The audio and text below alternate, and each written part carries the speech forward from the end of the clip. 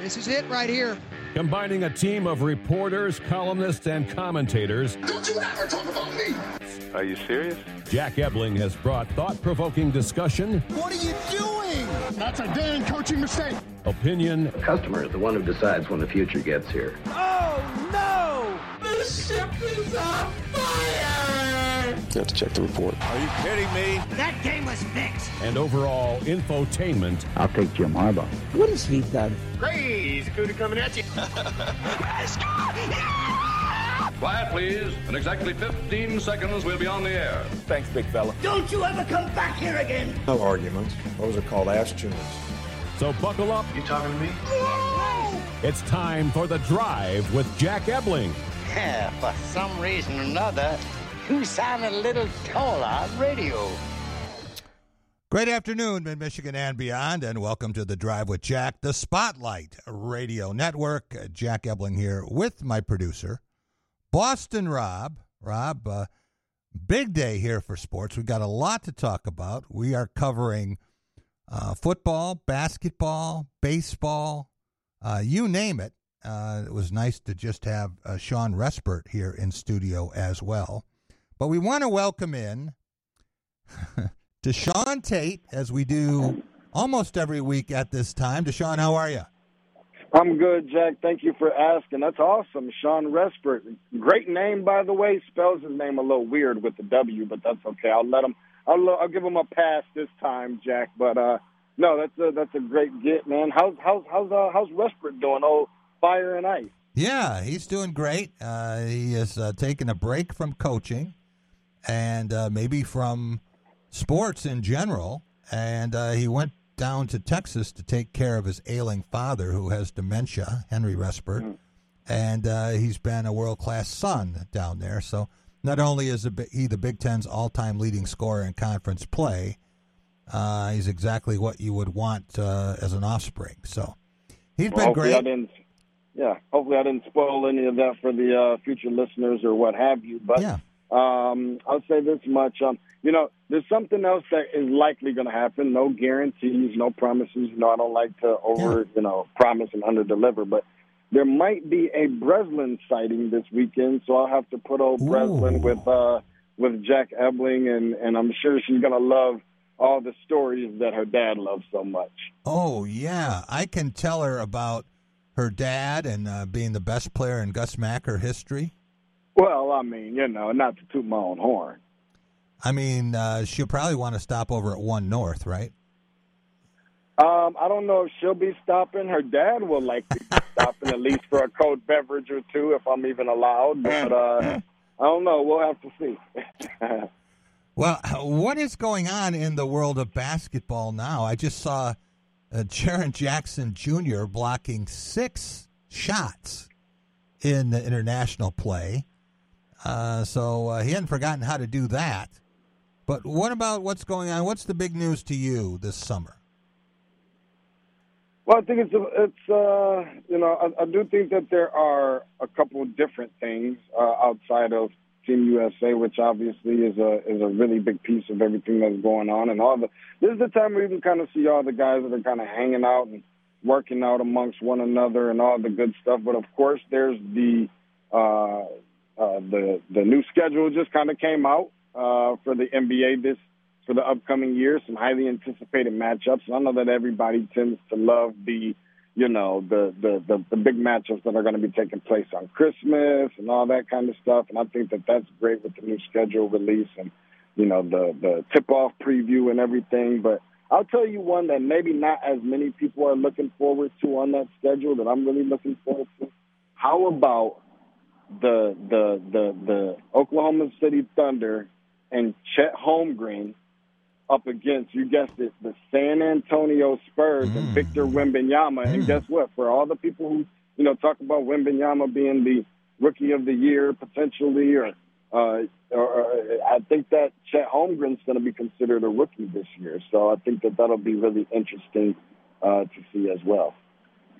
That will be fun. What about summer competition at all levels?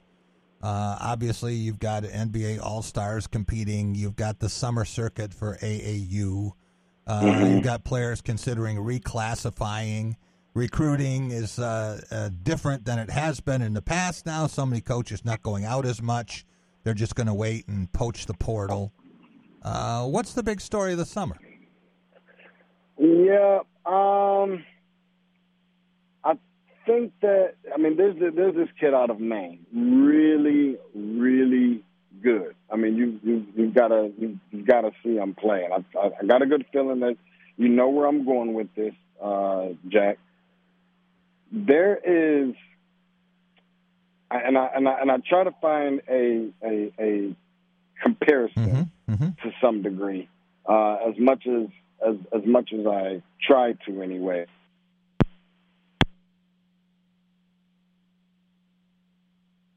I think we just lost Deshaun. All right, well, let me try and get him back real quick. Get him back, yeah, and I'll talk about the rest of the show. We got a lot of gremlins in the studio today. I'll just say that. I don't know where they're living, but I want to swat them here. I'm going to bring Tom Lang in here with his 3-wood and let him club him if he gets his sight on him. After we finish here with Deshaun, we'll get him back in just a minute. Tom will be here from Michigan Golf Journal, and looking forward to a very interesting segment, talking with the Evans Golf Scholar of the Year. Then Jim Stark will be here, and you're going to hear from Rick Piso from BTN. Rob, we do have Deshaun with us? Yes, we do. Okay, sorry about that. I don't know what happened, Deshaun. We paid the bill. Yeah, well, I'm surprised that I was even able to because Breslin's been taking all my money. But there's this kid out of high school by way of Maine who's just transferring down to Florida now to play at Montbird Academy. He goes by the name of Cooper Flagg. I don't know if you've heard of him. I know that there had been some rumblings about Michigan State recruiting him amongst probably every single program in the country, even those who probably don't stand a chance. But reclassifying now and going to be eligible for the 2025 NBA draft. So it'll be really interesting to see, how things, pan out this year with his reclassification considerably. And, I mean, this kid is every bit as good as advertised. If you've been living under a rock, that would probably be the only reason that you haven't heard of him. He's as good as advertised. We hear about guys like this every so often, and they're not maybe once-in-a-generation players. Maybe he's not built like Victor Wembanyama, but Flagg is the real deal. You're convinced that he's an impact guy from day one? No question about it. I mean, good size and kind of, everybody talks about having that dog, playing with that edge. He definitely has a bit of that, something that you probably don't hear very often coming from the state of Maine. But I'll tell you what, he's really good. If I had to say one way or the other which way he's going to go on this in terms of playing prior to going to the NBA draft, I think it's one of the 3 options. I think, and not in this order, obviously, but the first one is Kansas, the second one is Duke, and the third one is the G League. I just kind of get a good feeling about something like that. Everybody's been hot on these kids, recruiting trails and so forth. But, he's definitely really good measurements, good size, got some sneaky athleticism in there. He's not just this Caucasian kid that sits out on the perimeter and shoots the 3 all day. That's not who he is. He's got a good build, and he likes to mix it up, get physical, extremely uber competitive kid. You're going to love him when you see him. 6'8", 200 pounds, so he probably has to fill out a little bit, and he doesn't have height which would separate him from other small forwards, I guess. Maybe that would be his natural position, but as you say, sometimes it's more than just dimensions. Yeah, oh yeah, for sure. I mean, everything about this kid, I'm not sure that there's anything I don't love about him, and, there could be some questionable things about the competition that he plays with or against. He's out in Maine and so forth. But, it kind of reminds me of how it was, and I'm not comparing by terms of being a generational player by any means, but there's certain guys that when you lay eyes on them the first time, especially if you're watching them live, you'll say, okay, he's going to do this against nobody else, against anybody else. That's how I felt when I saw Trae Young, despite his size. That's the way I saw it about Zion Williamson, despite who he was playing with or against. It gives him very much of that same feel that this kid's a real ball player, and he's going to, if not dominate the competition, he's going to be really, really good no matter what level it is you see him play at. You know, you mentioned coming back here and paying us a visit, and, of course, Breslin, and as a very creative spelling there, joining us. Is there any chance that you could get back here for this big reunion, the MSU basketball reunion on September 7th, 8th, and 9th before the Richmond game? Everybody's going to be here. Possibility. I feel like we did that about a year or two ago, if I'm not mistaken, Jack. Probably 2 years ago, because I remember Breslin was on the way last year. But definitely enjoyed it, and it is a possibility. But there's going to be some upcoming, important dates in terms of christening for Breslin, of course, and then some other stuff going on prior to the basketball season tipping off. So I don't want to rule it out by any stretch of the imagination, but it is certainly a possibility. And no truth to the rumor that it's just a matter of time before she has a little brother named Cameron. Yeah, definitely no truth to that rumor. I've got a good NCAA tournament reference for you, Jack and Boston Rob. You ready? You ready for this? Ready. One and done. How about that? We're going to the league, Jack. One and done. One and done. That is enough. Okay. I thought maybe, a son who would have your athletic gifts, would be a ticket to the league. Well, yeah. Well, I guess the question is, which league are we talking about? Probably not the league that everybody – church league, maybe. Ticket you'd have to buy at the ticket machine. Yeah, I get it. That is very true. Yeah. I think about all of the hype, all of the speculation about is this the year for Tom Izzo. And I think back to Purdue, which won the Big Ten by 3 games last year, rolled to the Big Ten Conference Tournament. We were there sitting side by side when the Boilermakers were embarrassed in round 1, 16-1 for just the second time in the NCAA tournament. But when you think about Purdue should be better this year, maybe the Big Ten tournament championship could be a prelude to the NCAA final. I'll say this first, Jack. What we were just discussing was truth to the rumor. There's definitely truth to the rumor that I cried when we witnessed the 16 seed beat a 1. Let's go ahead and put that out there right now. Still crying about it, actually. But no, outside of that, though, Jack, I have a better feeling about Michigan State. It's going to sound a little weird, but I have a better feeling potentially about Michigan State winning a national championship more so than I do the Big Ten championship. I think Purdue's going to be a very, very tough out. I don't know what the schedule looks like in the regular season, in the conference, in the Big Ten per se as of yet, but it's always going to be tough playing up against them no matter where you play them at. Purdue has been really good against Michigan State on the road at the Breslin Center, let alone at home. I don't want to give anybody any kind of visual of what that has looked like in Mackey Arena as of late. I don't think everybody wants to see what I had for lunch. So from that standpoint, that being said, I mean, it's going to be tough no matter what. I think that just as many eyes are going to be on not just that matchup, but, both teams, I would imagine and anticipate, are going to have targets on their backs, as we'll likely be looking at 2 teams starting out the season ranked in college basketball out of the Big Ten in the top 5. Well, we were together at the Champions Classic last year.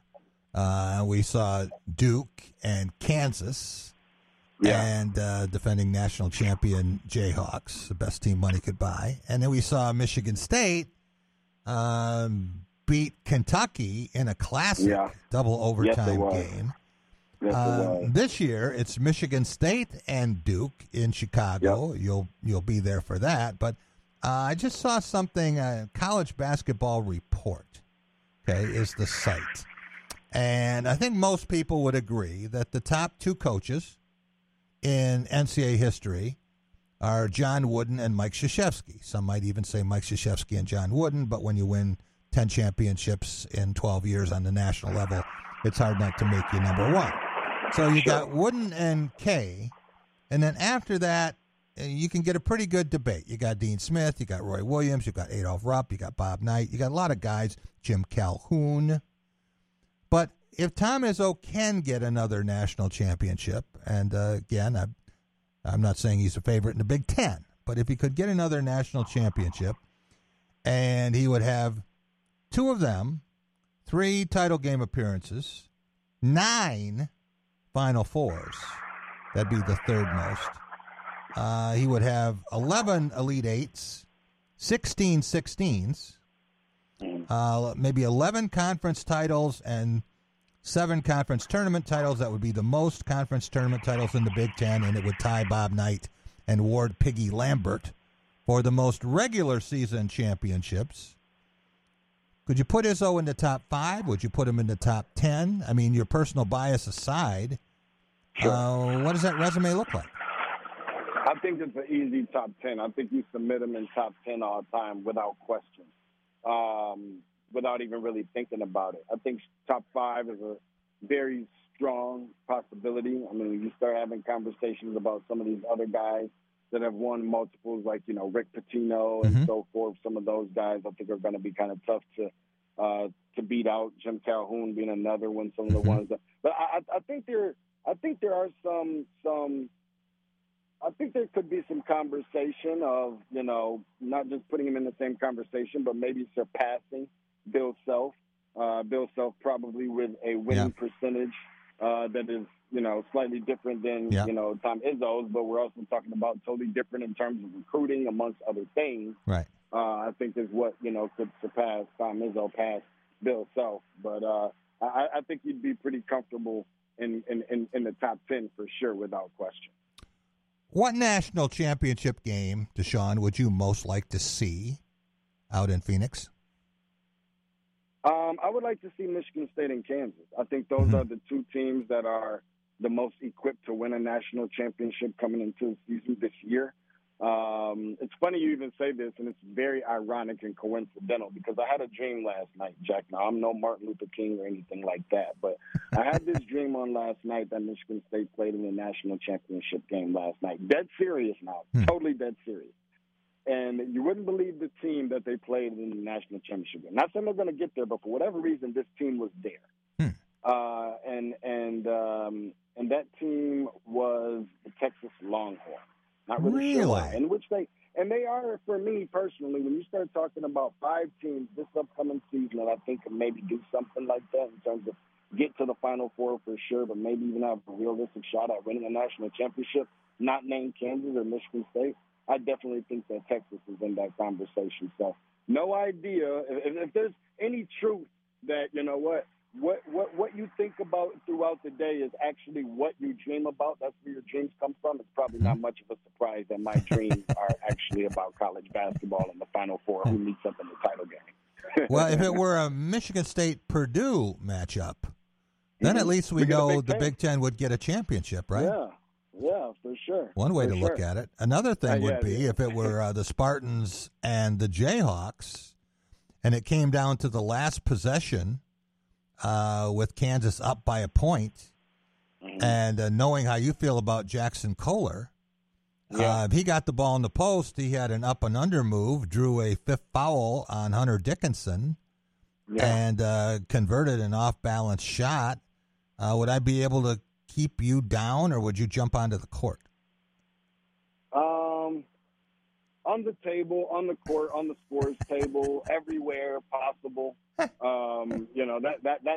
pretty much how that would go for me. And listen, of a program and a team coming in this year as there isn't ever in the country, but that's going to be every year for Kansas. It's always kind of feeling like a championship or bust type of season. They've always got the Hall of Fame coach. Of course, they've always got a nice roster, guys that are transferring over as well, playing in arguably or inarguably the toughest conference in the country over the course of the last couple of years, with winning national championships, them being one of them and so forth. And it's really hard to keep them away from that number 1 seed line on any selection Sunday. So they're always going to be really tough, but that's the one I probably would like to see the most, because I really do believe wholeheartedly, bias aside, that those are the 2 best teams in the country entering the season.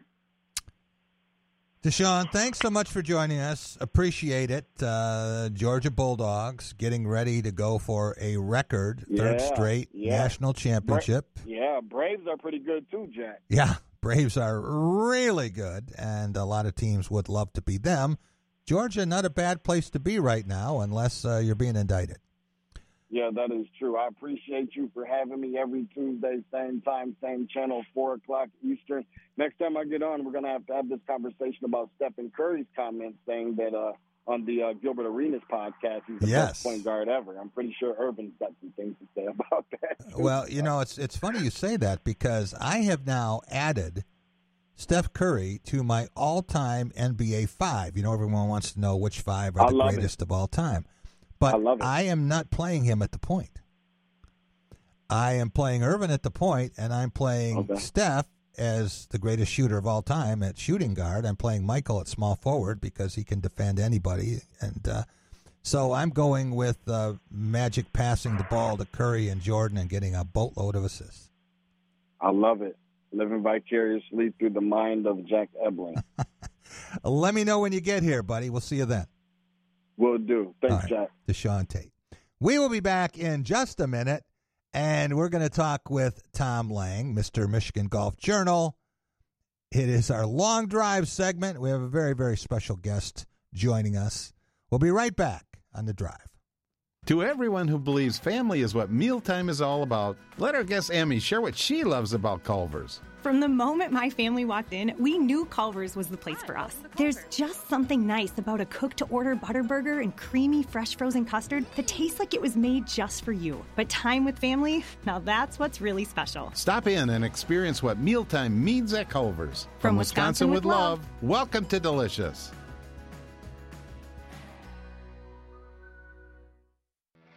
Hey, Spartan fans, when you want the largest and best selection of Spartan gear, Alumni Hall is your ultimate shopping destination. Come get your officially licensed gear. Nike, Champion, Columbia, Yeti, New Era hats, tailgating gear, and more. MSU students, faculty, and military receive 10% off in-store every day. And you can earn cash back with their Hall Pass rewards. Alumni Hall, located in Eastwood Town Center near the Apple Store, or shop anytime at alumnihall.com. For the ultimate Spartan shopping experience, it's Alumni Hall. Time for a career change? Looking to make a difference? Dean Transportation is looking for compassionate people to join our dedicated team of school bus professionals. Dean Transportation has immediate openings and offers paid training to obtain a commercial driver's license. With increased starting pay, benefit packages, flexible scheduling with weekday hours, and more, Dean Transportation may be the career choice for you. No experience needed. Apply now and train all summer. Head to deanjobs.com. So, it's been a while since you've had your jewelry cleaned and inspected, right? Where will you go and who will you trust with your most valuable and treasured heirlooms? At Meadowar Jewelers' 4 locations in Lansing, Okemos, Jackson, and Portage, jewelry isn't just our job, it's our passion. Each and every piece entrusted in our care is thoroughly inspected by our trained staff against damage or normal wear.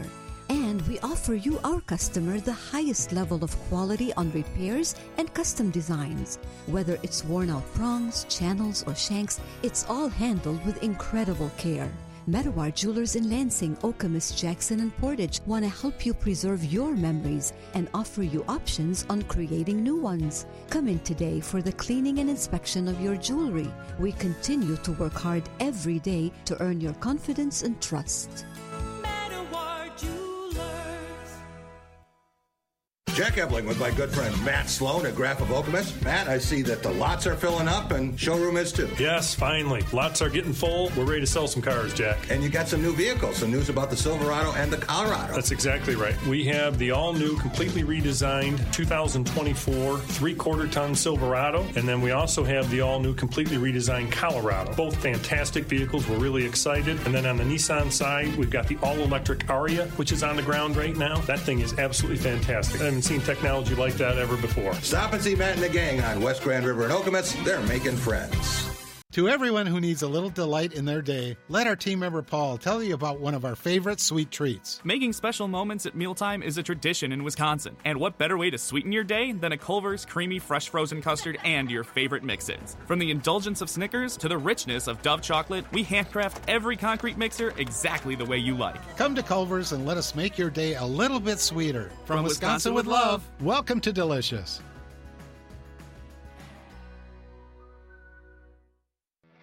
Hey, Spartan fans, when you want the largest and best selection of Spartan gear, Alumni Hall is your ultimate shopping destination. Come get your officially licensed gear. Nike, Champion, Columbia, Yeti, New Era hats, tailgating gear, and more. MSU students, faculty, and military receive 10% off in-store every day. And you can earn cash back with their Hall Pass rewards. Alumni Hall, located in Eastwood Town Center near the Apple Store, or shop anytime at alumnihall.com. For the ultimate Spartan shopping experience, it's Alumni Hall.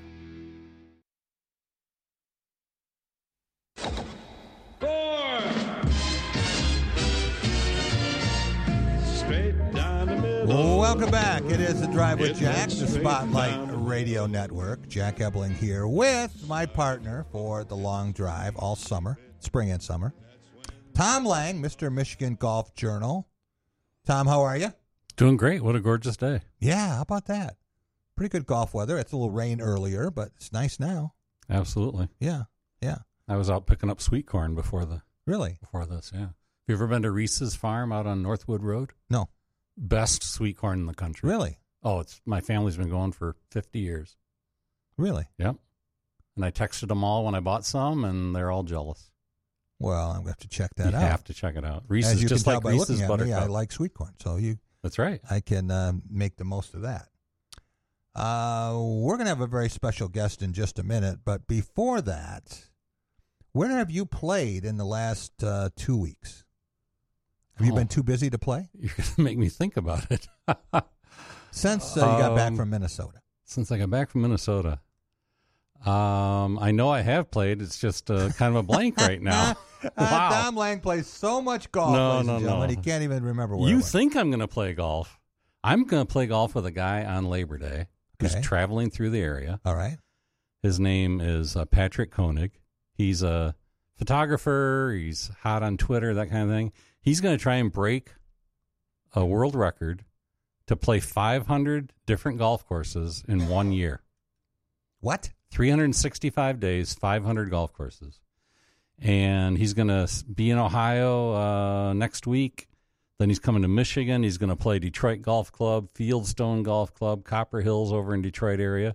Then he's going to go up to the Loop, who we talked with last week, the Loop Red and the Black and Forest Dunes. Is he counting that as 2 courses? Yep, because they are, and it's going to be in 2 days. He's going to play those 3 courses. Then he's going to Kingsley Club, then Belvedere, which is phenomenal. And then I'm going to meet him at Stoughton Bray on Labor Day, and we're going to play together. And what's his name? Patrick Koenig. Is this a record? This must be a world record, huh? That's what he's going for. I guess the current record is 449, and he wants to make it 500. It's amazing. It is. He's got an RV and everything. He's driving around the country in it. He's not just going to break the record. He's going to give himself a 50-course cushion. A big cushion, for sure. So I'm looking forward to I don't know the guy at all, other than seeing posts on Twitter now and then. But the opportunity came along, and he'll be like 12 miles from my house, so we're going to join up and play, and I'm going to do a story about it. Wow. I wonder about his points for hotels and things. So what he's going to do is live in a motorhome or something? It is a motorhome. Is it? Yeah, it's specially outfitted, and he's driving it around for a year. Wow, nice. Well, we have a special guest that I'd like you to introduce from Royal Oak. Yeah, is he on the line? He is on the line. Okay. Andrew Hendren. I've not met Andrew either. We've only talked on the phone, but Andrew recently received a national award. He is Evans Scholar, meaning he caddied in high school, got an Evans Scholarship to attend Michigan State. And these scholarships are magnificent. It's full tuition, fees, and housing. And so they live in the Evans Scholar house. It values at least $60,000 a year in valued scholarship for these kids. So wow. He won It's a beautiful home, the Evans Scholar home on very cool. Grand River. Right on Grand River. That's right. And Andrew was voted Evans Scholar of the Year in 2023. So it's a national award. And he just last week started at Indiana University. He's going to study law. How's it going, Andrew? Pretty good. How about you, Jack and Tom? Thanks for having me. Absolutely. Doing fine. I saw a photo of you, and I think you were with another Evans Scholar named Michelle. She's from Washington. What was that? Were you the finalists for this or co-winners? Yeah, we ended up being co-winners at Olympia Fields. We received our award. So now you have completed your study at Michigan State, correct? Correct. And you didn't get a 4-point.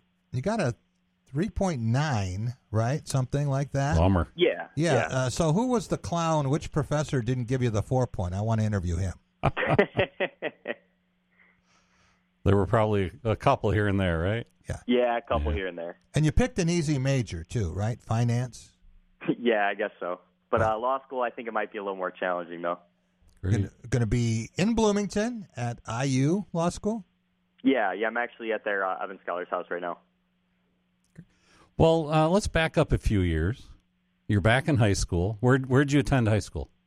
Royal Oak High School. Okay. So you're back in high school. You're caddying at Red Run, I believe. Yep. Very famous club down there in the Metro Detroit area. What is going through your head when you first think you want to be a caddy? Why would you want to be a caddy? How were you treated? What was that all about? Yeah, so when I was in middle school, one of my mom's coworkers, someone in her family had received the Evans, so that was definitely something that drew me to caddying. And I needed a summer job as I didn't have a job at that point. And so the Evans Scholarship was definitely something that was always in the back of my mind. And then as a Royal Oak resident, it was a pretty short bike ride for me to get myself over to the course in the summer when I was 15. And also besides the potential for a scholarship, I think it's definitely the most appealing job for someone at that age. You get to work outside and it's good exercise, and you just get to watch people play a game and just help them with that. So I just really thought it was a great job, scholarship or not. Tom, did you ever caddy? I've never caddied, but I forced my son to do so. Also at age 15. He was not going to sit around the house all summer. Yeah. He ended up doing it like one day a week. He was a junior caddy, never had any training except for at the golf course itself. And he did it. He survived one summer and then gave up. What kept you going, Andrew, which is also my son's name, Andrew, by the way. But really? Why did you keep going? I kept going, especially for the scholarship, and not that I thought I had a great chance at getting it or anything, but besides that, I thought it's a great job for young people my age, especially, like I said, working outside in the exercise. Right. But also I really liked the some of the things I was exposed to on the golf course. Like, at first I didn't really care too much about golf, but it got me really interested in the game. And also I think from a young age it taught me how to speak with adults in sort of a professional manner, in a professional setting, and I got to learn about a lot of jobs that I really had no idea about before I got on the course. What kind of player are you, Andrew? Not a very good one. This is my second summer taking golf seriously, but my goal is to break 100 this summer. The best I did was 104, so I'm working towards it. I caddied for 3 years. This was like a century ago. This was at Detroit Western in Golf. 1920, is that about Close, right? Close, yeah. But being there, I was, 14, 15, 16, I think, and enjoyed it. Wasn't great at it. Certainly was never an Evans scholar, but I enjoyed being around it.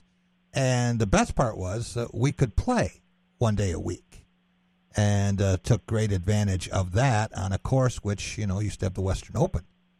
Yeah. So it was a great experience. Learned a lot. Learned my place. I've forgotten it over the years, but but it was great. And I would encourage anyone who has an interest in golf at any level to at least give it a look. What would you tell young people who may have an inclination to do it, but they're not sure? What would you tell them about the experience? I would say what's really cool about it is it's a great job for anybody, especially even if you don't have any experience. And a lot of these courses are taking younger and younger kids, and I think it gives you a great opportunity to work a job, earn money, and learn a lot of valuable skills like hard work and, like I said, being able to talk to and network with people like in a professional setting. And I think what's really cool about it is you don't really need a ton of training. And at first, you're probably not going to be very good, but over time, you're going to keep getting better and better, and you're going to earn more money too. And the chance of a scholarship is huge as well. Andrew, did you find the people at Red Run to treat you really well even when you were a rookie and didn't know what you were doing? Did you have any horror stories that you'd ever say on air? But How did that whole experience go?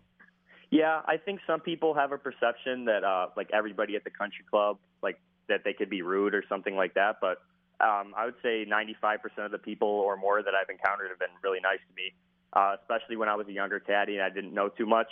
There was one time I set the bag down on the green, which that's a big no-no. Yep. And I learned from that, and my member was really understanding about it. And just anytime I messed up, I think they really just told me to my face, which was nice and I respected, and just how to improve from that. I imagine you had a lot of regular bags, right? People who wanted you, requested you, you were kind of their guy? I would say, yeah, more so in the tail end of my career after I had more experience. Yeah, that's when you know you've arrived, Tom, when the caddy master tells you, you know, so-and-so's called in, I'm so sure. Be ready. Mr. Smith. Yeah, and that's right. They don't give you another bag. I had a couple really interesting caddy experiences. One was with the Detroit Lion. Oh, that's awesome. Yeah, I'm not going to give you the name because it's kind of humiliating for him, but he was so mad and so bad in the same day that he smashed his 7-iron into a big tree root and broke the club. And the hosel went flying, into the rough. And I went over and picked up the club. I don't know what that guy thought the guy was going to do, like glue it together or something like that. But he says, I don't want that thing. So I stuck it in my pocket, and guess what? I still have it. Do you really? I do. Is it a paperweight on your office desk? No, it's in my all of my memorabilia. I don't know whether I've got it with the Lion stuff or I've got it with my golf stuff. But anyway, I still have the head of that 7-iron. And then I had a doctor, Andrew, who was taking a young woman he was romancing out on the golf course and trying to impress her. And, first time you double bag is a load.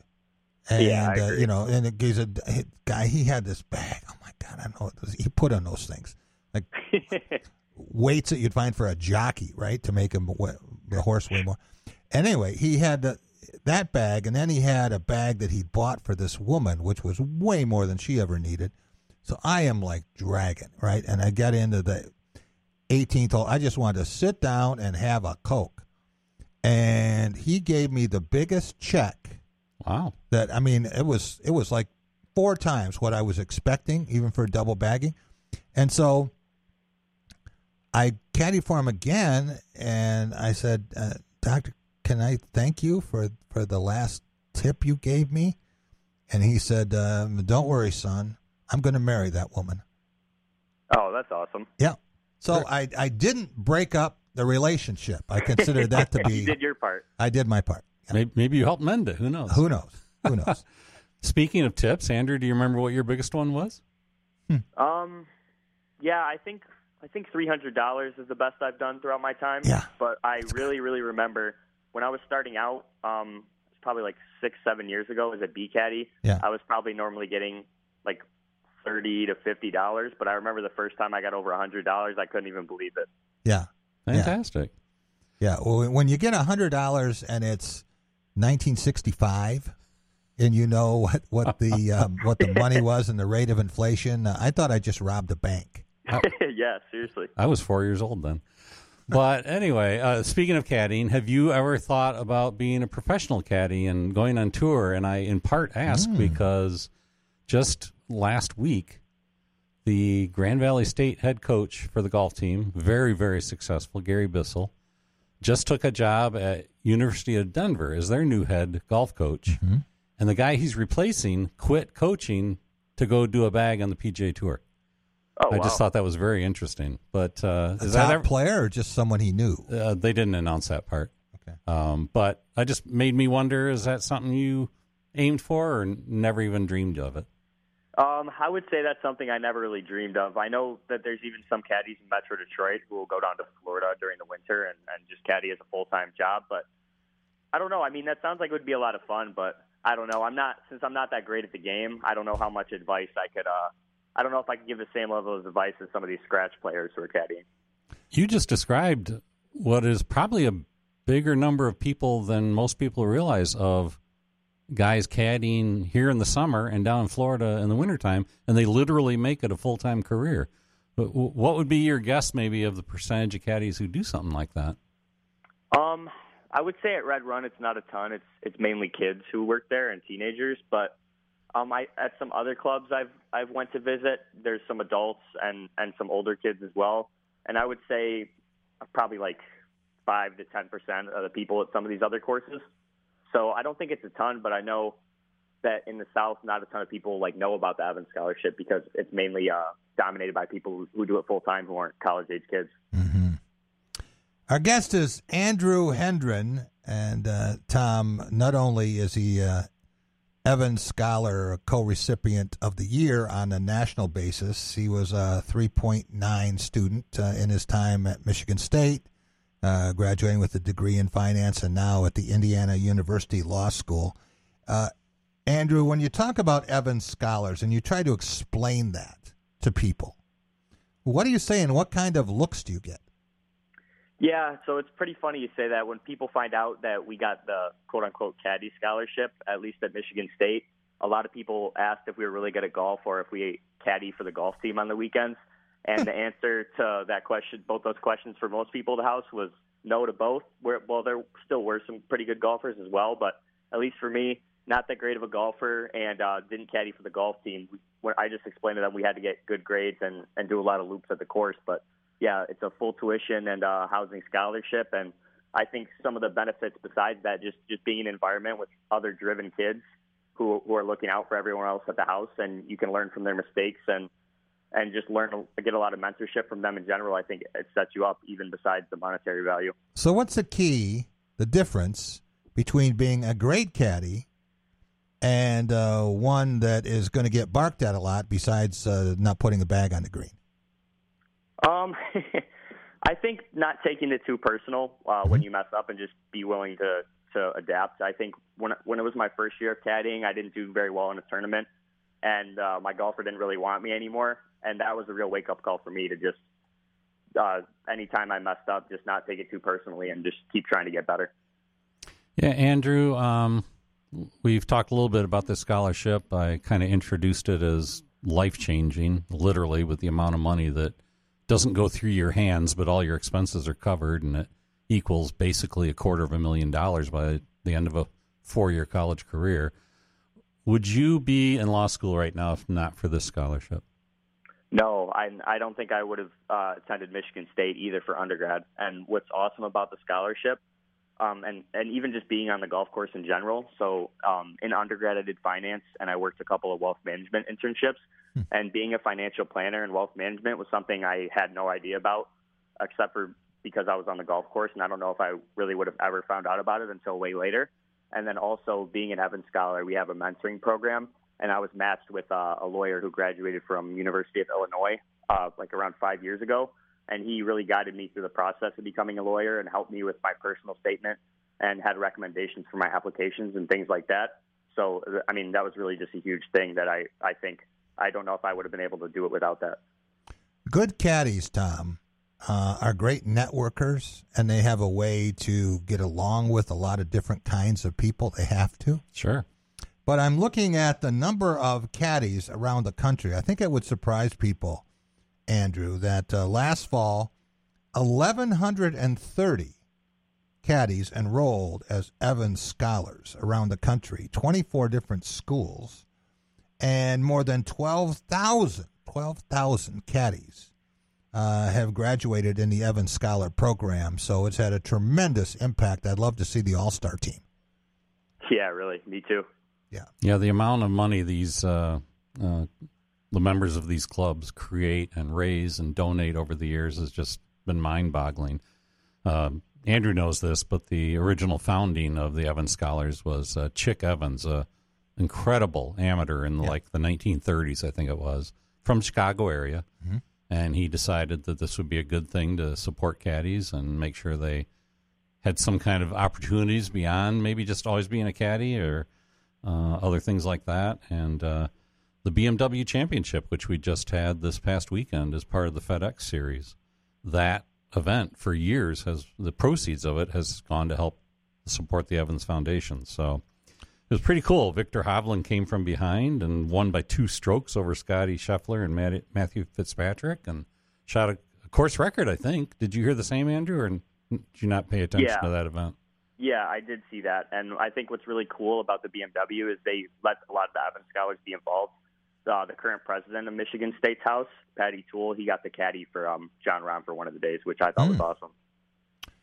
Well, Andrew, besides your degree in finance, I should have mentioned that you had dual degrees, finance and psychology. How much psychology could you apply on the golf course, and how important is that to being a successful caddy? That's a good question. I did psychology as an additional major because I was very interested in it, and I thought it would be helpful for wealth management. But I think those are some good skills to have because sometimes your golfer's not always going to be in a great mood, and I think just knowing what to do in those situations and just keeping calm is definitely a good way to go. How old are you, Andrew? 22. Tom, have you talked to many 22-year-olds who have it together more than Andrew? He seems like a couple of the Michigan State golfers for the future that were in here a few weeks ago. A couple weeks ago, right? I would Lorenzo agree with that. Pinelli and Drew Miller. It's just Michigan State Spartans. That's all. Hey, go Green. All of them. That's all it is. Are you going to be okay when Michigan State comes to Assembly Hall to play basketball? Will you be there, and will you say anything that might get you in trouble? Yeah, I've been wearing a lot of Michigan State shirts around the area, and they're not. The rest of the people in my house aren't really too fond of that. But I'm still going to be pulling for the Spartans. So, and I think with a lot of the recruits we got this year, I think we're going to take the win at Assembly. Thanks so much for joining us again. Congratulations! It is a tremendous honor, national honor. Congratulations for all your work at Red Run and here in East Lansing, and I'm sure we're going to be hearing more about you doing big things. Thanks a lot. I really appreciate you having me on. Andrew Hendren. And while we were talking to him, I remember where I had played in the last 2 weeks. Red Run? No, a place in West Michigan called the Lynx, Lynx. Lynx. Yes, okay. And I was there to review. Like the car, the animal, right? Yeah. And I was there to review the course, but I went because that course was the first to sign up about a year and a half ago for a new program. It's an apprenticeship that you can get federally certified to be a superintendent. Instead of necessarily going through the 4-year program at MSU or wherever, you can get certified through this apprenticeship program. It's basically like a trade school or a trade experience if you were to become an electrician or a plumber or whatever. But in this case, it's to work the grounds at a golf course. Nice. And so young kids can get trained in this program with no cost to them, is my understanding. And it helps fill some of the void of trying to get superintendents and grounds crews at these golf courses. Is that job in demand? Highly. Highly. It's hard to fill them.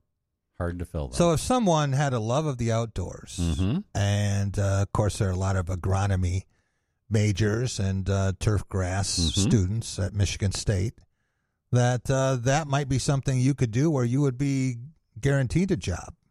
Pretty much. In fact, that course brought in a couple of guys who both ended up leaving to become, into other trades, but they were willing to give it a try, and they got at least a little bit of experience. But I know Gull Lake View and Battle Creek is doing the program, so is Boyne up north. There's about a half a dozen now, but this Lynx course over near Allegan is the first one to raise their hand and say, we'll give this a try. We'll mentor these kids. Very cool. Yeah. And normally, now that the long drive at the end of the year here being sponsored by Forest Acres and Golf MSU, we have a chance each week to chat with Brian Harris. But you know where he is today? Playing golf, I hope. He is. Second round of the Michigan PGA, which is a tournament he plays in every year. Over in Flint. Yeah, and he's done pretty well in that. Actually, a couple of times he's been on the leaderboard, which is a little surprising because he doesn't play much golf anymore. Correct. But he said, hey, I'm in the second round, so I'll catch up to you next week. But there is something new at Forest Acres that I wanted to mention. Sure. Because I don't play a lot of 18-hole rounds. I play a lot of 9-hole rounds. I play a lot of short course. I play a lot of driving range games. That's great. Because I don't have 4.5 hours. Gotcha. To do that, okay? And love to go to Acres. I've done this with some regular partners over the years, and we have our own little games and contests, and that's a great way lunches, to do it. bets exchanged back and forth. Great way. And nothing infuriates me more than going to the range and seeing it torn up. Okay. And, they try to move you. They move you back. They move the ropes back. But eventually, you're not going to be able to get a level lie. You're not going to be able to find grass. Mm-hmm. So it's frustrating. And then you have the mats, right? Oh, Are you a mat player? I hate the mats. Yeah, a lot of people do. You get good hits off of them, but it's not reflective of the ground when you're out playing for real. Well, Acres East has new range mats. Okay. Brand new. And they're different. I mean, they're more realistic. Okay. Than any mats I have seen. So, whereas I would just like if I say, okay, well, I can't play there. It's too busy. On that one row where I could get something going, I'm not going to back up to the mats. No, I'll go back to these mats. Ah, okay. And, you still got that stupid rubber thing that sticks up for the tee. That's I don't know what that does to your golf ball, but I don't know any tees that look like it, so it can't be that good. Right. But this is something that next time you're out at Acres, check it out. Cool. Yeah, something I will. A little bit different. We're not quite done with the long drive, but we're getting close. For me? Right? Yeah, surprise for me. Well, we do have another television show. True. Right? Yep. So we're not done. Coming up Sunday. Yeah. And we got one more week of this broadcast. That's right. So we're going to continue that. And, we get to the end of August. It's not that golf stops. No, it's just that football begins. Exactly. I play most of my golf in the month of September, actually. Yeah. Tell us a little bit about the new issue of Michigan Golf Journal. Sure. I'm working on it right now for September. The cover is actually going to be, cover story is going to be about playing golf in the Ann Arbor area. Mm-hmm. They've got almost 24 golf courses in Washtenaw County. Wow. Ranging from the third oldest golf course in Michigan, Washtenaw Golf Club from the 1890s, mm-hmm. to even like Fox Hills, that's kind of between Ann Arbor and Plymouth, that's got 63 holes. The cover is going to be the U of M golf course in the foreground with Michigan Stadium, the big house in the background. Mm. Kind of a cool shot. But that's one of the things I'm working on. I'm going to have 12 pages of previews on the college golf teams in our state. MSU men and women, U of M men and women, Ferris State, Grand Valley, CMU, EMU, all those. There's going to be 12 of them total. So that's going to be kind of cool for people who love college golf and have an affiliation to their school that they love. You're going to be able to read about them. There's also a first tee kid from Flint who's going to go to Pebble Beach in a couple of weeks and play with the Champions Tour event there. I think it's called the Pure Insurance or something like that. But first tee kids get invited to go play the first and second round with the Champions Tour guys. And then I did a review of a golf course along the freeway for my Freeways and Fairways series over in Saugatuck called Clearbrook. It's the one that NFL quarterback Kirk Cousins purchased about 10 months ago. Right. I played it a couple of months ago, but it's just now ready to come out with a review. So those are some of the cool things. But also, you and I last week, we interviewed Casey Luban about his experience on the Navy ship. Right. So I've got a story version of that coming up in the September magazine as well. MIGolfJournal.com. MIGolfJournal.com, your one-stop shop for everything happening on the course in the state of Michigan. And I'm going to go see Jack Nicklaus next weekend and hopefully get a quick Q&A in there if he's willing to talk to the media. Do you think he could help your game if he watched you swing? He could. He's really good at giving people tips. Yeah. I would love to do that, as embarrassing as it might be. I'm afraid his tip for me would be sell your clubs. Yeah, I was going to say give up the game, right? Yeah. I have not played a lot of golf in Ann Arbor. I'd say maybe a dozen rounds in my life. That's it. But I have a question for you about the U of M golf course. I'll try. It's been a while. It's been about 6 years since I played it.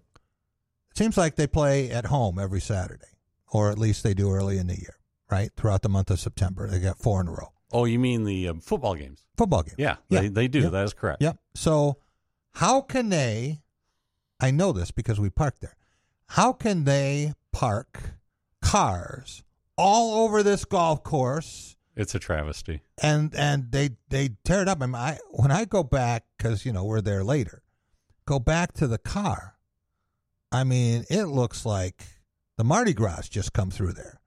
How can they do that? And Michigan State cannot park a car on Munn Field. That's a really good question. Change of philosophy, I guess.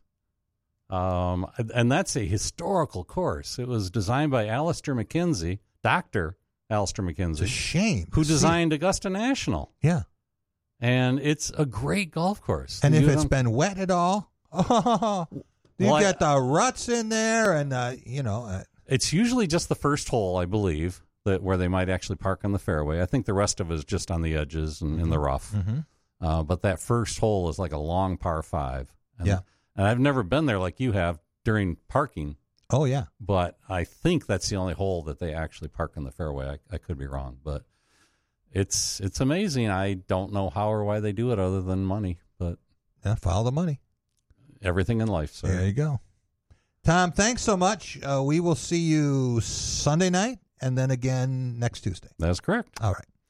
We will be right back, and Jim Stark will be here getting ready for baseball last week and this week. Didn't have a show, so he's going to be with you tomorrow night. Right, Rob? Is that the plan? 6 o'clock? That's the plan. Okay. Looking forward to that. And we'll talk with Jim about the Tigers and this newfound power source. Great game last night, especially if you didn't care who won. Cubs winning 7-6, but that was a fantastic baseball game. And the Tigers are suddenly fun to watch now that they know it's legal to hit the ball over the fence. We'll be right back on The Drive with Jack. Hey, golfers. Jack Ebling here for Forest Acres Golf Courses and Golf MSU. Every player can benefit from the best in golf instruction. In mid-Michigan, that's always meant Forest Acres with its great team of PGA pros. Go to golfmsu.edu for help from the leaders in golf education and for some great fall tee times. To everyone who believes family is what mealtime is all about, let our guest Emmy share what she loves about Culver's. From the moment my family walked in, we knew Culver's was the place for us. There's just something nice about a cook-to-order butter burger and creamy, fresh frozen custard that tastes like it was made just for you. But time with family, now that's what's really special. Stop in and experience what mealtime means at Culver's. From Wisconsin with love, welcome to Delicious.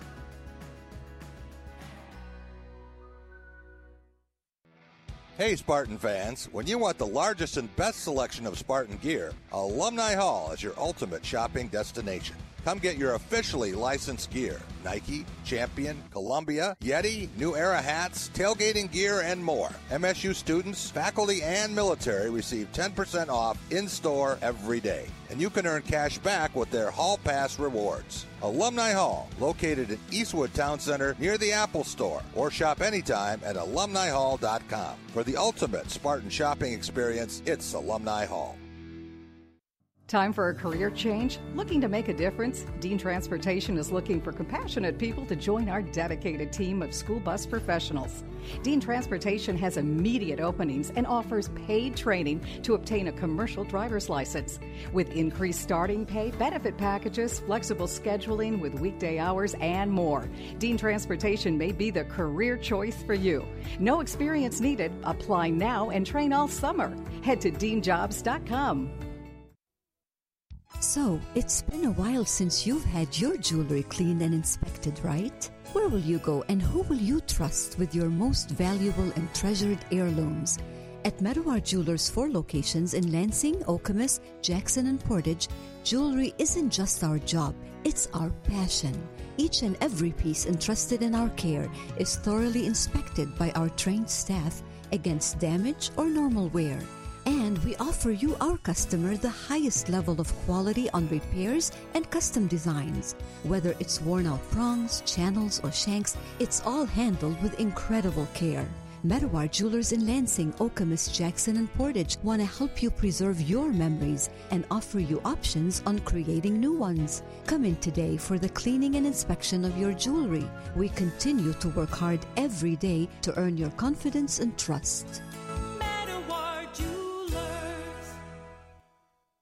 Jack Ebling with my good friend Matt Sloan at Graph of Okemos. Matt, I see that the lots are filling up and showroom is too. Yes, finally. Lots are getting full. We're ready to sell some cars, Jack. And you got some new vehicles, some news about the Silverado and the Colorado. That's exactly right. We have the all-new, completely redesigned 2024 3/4-ton Silverado, and then we also have the all-new, completely redesigned Colorado. Both fantastic vehicles. We're really excited. And then on the Nissan side, we've got the all-electric Aria, which is on the ground right now. That thing is absolutely fantastic. I haven't seen technology like that ever before. Stop and see Matt and the gang on West Grand River in Okemos. They're making friends.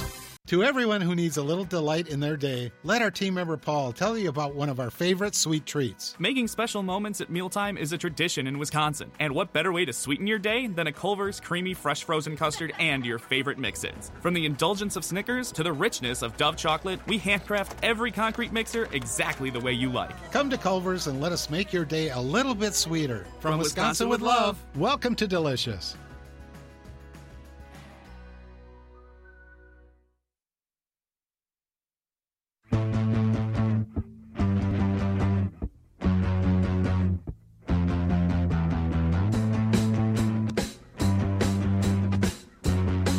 Welcome back. It is the Drive with Jack Spotlight Radio Network. Well, Chicago. Detroit Tigers not playing Chicago. White Sox playing the Chicago Cubs. That's a little different. Good job, Rob. See what I did there? Yeah, I like that. Yeah, I like the way you think. The Cubs had a lot of fans. Comerica Park last night. You could hear them. And then if you watched Bally Sports Detroit, you could see them. Yeah. And they were all over the place. Turned out to be, like you said before the break, a great game. Yeah, I thought so. And Spencer Torkelson, another home run. And Kerry Carpenter, another home run. Problem for the Tigers is they hit a lot of solo home runs. And I want to welcome in Jim Stark, Executive Director of the Michigan Sports Legacy Conservancy, and our Tigers and Pistons and sometimes Lions correspondent as well. What's with this power surge? I think maybe Philadelphia and the Tigers are the two most powerful teams in the majors this month. Well, it looks like Spencer Torkelson might win Player of the Month. He's had 8 home runs in 11 games. But this is what we've been waiting for, these young players to finally start producing, and they're doing it. I agree with your point, though. There's way too many single home runs. There's not enough productive, big-time. But you know what? That'll come. If they're hitting home runs, the RBIs will come. Yeah. Do you think that's a matter of pitchers bearing down more, concentrating more when they've got 2 runners on base? Do you think it's a matter of batters pressing more when they have a chance for RBI and maybe they're not just letting their natural swings take over? Now we've seen that they can hit the ball out. I think that's exactly it, Jack. All of the above. I think pitchers, especially with young guys, they're still trying to figure out their weaknesses. They bear down, obviously, blowing with guys on base because they know what they can try to throw them. It's up to the hitters. It's up to Torkelson. It's up to the rest of the young guys to learn to hit the pitcher's best pitch, not just the one he makes a mistake on. When Miguel Cabrera was in his top form, he could hit any pitch a pitcher threw him. It didn't matter how good the pitcher was and how good the pitch was, he could hit it. What you see a lot of these young guys do is they'll hit the pitcher's mistakes, which is good. That's the way it should be. But they got to start hitting the good pitches too, and I think that's what's still yet to come. When you think about where the Tigers are right now, and they've switched some things up in the bullpen. Last night didn't work in the 9th inning after they fought back to tie that game. Didn't think they were going to do that, but a broken bat double by Javi Baez. And, they say there's no luck in baseball. That was about as lucky as you can get. Broke the bat off at the handle. Bat flew into the netting. And he didn't know if it was fair or foul. I think he thought it was foul at first, and then the ball hit right on the line. And you could see Michael Fulmer on the mound, former Tigers pitcher, just shaking his head like, what do I have to do? Well, I disagree with that saying, Jack. I'd much rather be lucky than good because I think luck plays a tremendous role in any professional sport, but maybe baseball most of all because of all the elements that can have a play in the game, the wind and the stadium and an umpire and all these things that can happen with a lucky break. So I'm not sure I agree with that. But, however, the harder you work, the more lucky you get. I think you make your own breaks. And the Tigers certainly have not been as lucky as they were when they were winning, you know. But umpires, they tend to give you calls when you're winning and when you're a good team. So the breaks you can affect your own luck in a way. But, yeah, I think the Tigers have definitely turned the corner with the young talent. They're starting to, you know, they said goodbye to Eric Haas this week, and they're trying. They're going to make room probably for Dylan Dingler, who was brought to Toledo from Double-A. We saw Parker Meadows make his debut last night. So the future's now. Yeah. Meadows had a chance to be a hero, and he did have one hit. But I'm going to get back to the luck thing for 1 second. You know, how many interviews would you say you have done at Tiger Stadium, Comerica Park, All-Star games? I would say more than 100 if you add it all up. Yeah, I was going to say that in all my time and doing the books down there, I'm close to 1,000 player interviews. And I've never heard a player tell me, okay, when I've asked them about something that they did well, a big hit, a great catch, striking out the side, I've never heard one tell me, well, you know what, it's just lucky. No, they'll talk about the breaks. They'll talk about getting the breaks. Yeah, the breaks went our way today. Or, yeah, I got a break on that one. But you never hear them say the word luck because you're right. They don't believe in luck. You know. But as a witness of the game, as a fan of the game, as an observer of the game, luck or good fortune or breaks, whatever you want to call it, has a lot to do with it. And if they don't believe in luck, then why are so many of them so superstitious? There are a lot of baseball superstitions, and isn't that luck? Isn't that funny? Baseball is the most superstitious game of all of them. Yeah. Whether it's not stepping on the line, of course, you never talk about a no-hitter when it's going on. There's all sorts of rituals about wearing certain uniforms and certain numbers. And how about numbers? I got to have a lucky number. So it's for someone to again shy away from that luck part of it. Fortune or that whole thing about good luck certainly plays into it. And if a team goes on a winning streak, Jim, I mean, some of these guys will have breakfast at the same place and the same item on the menu, and they're upset if they don't have the same waitress. Hey, I've heard about wearing the same socks, not changing your undershirt. Yeah. It gets kind of gross when you think about it, but no, at that level, they don't want to take any chances, right? If they can do something that might turn the tide on a lucky day, they're going to do it. Well, did you watch the game last night? Did you see the end of it? I actually played a game. I was playing last night. I had a late game last night, Jack, so I didn't. I watched part of the replay last night late, but not the whole thing. Well, the Tigers had bad luck, and I think it cost them the game in the bottom of the ninth. And let me explain it to you. They get Riley Green up to lead off, right? And he works a 3-1 count. Now, if you get your leadoff runner on and it's a 7-5 game, it really improves your chances. So there's a pitch that was at least 3 inches low and outside to Riley Green. And the umpire, of course, is located in the inner half of the plate. And so for some reason, he called it a strike. And Riley Green kind of stopped. He didn't turn around and jaw at him, but he's like, you got to be kidding me. And then they showed the pitch, and that thing was so far inside. I mean, it was nowhere near the black. So that's the difference between walking, getting a leadoff walk, or having a 3-2 count and grounding out on the next pitch, and then Torkelson gets his 4th hit of the game, and then Vierling gets a hit. And the difference was, instead of losing 7-6, it would have been 7-7 with 2 outs. The Tigers could have driven in the winning run, or at worst, it would have gone to the 10th inning because the bad luck of that umpire making an innocent call on a 3-1 pitch that should have been a walk. Yeah, that's what I say. Even the umpires' calls, you could argue are luck one way or another. They're not making those calls intentionally, unless there's something we don't know about. But so it is a luck. So did the umpire get a good look at it? Did he not? Did the players on the slide, get in the way? So there's a lot of luck involved, and again, breaks luck. But I agree with you.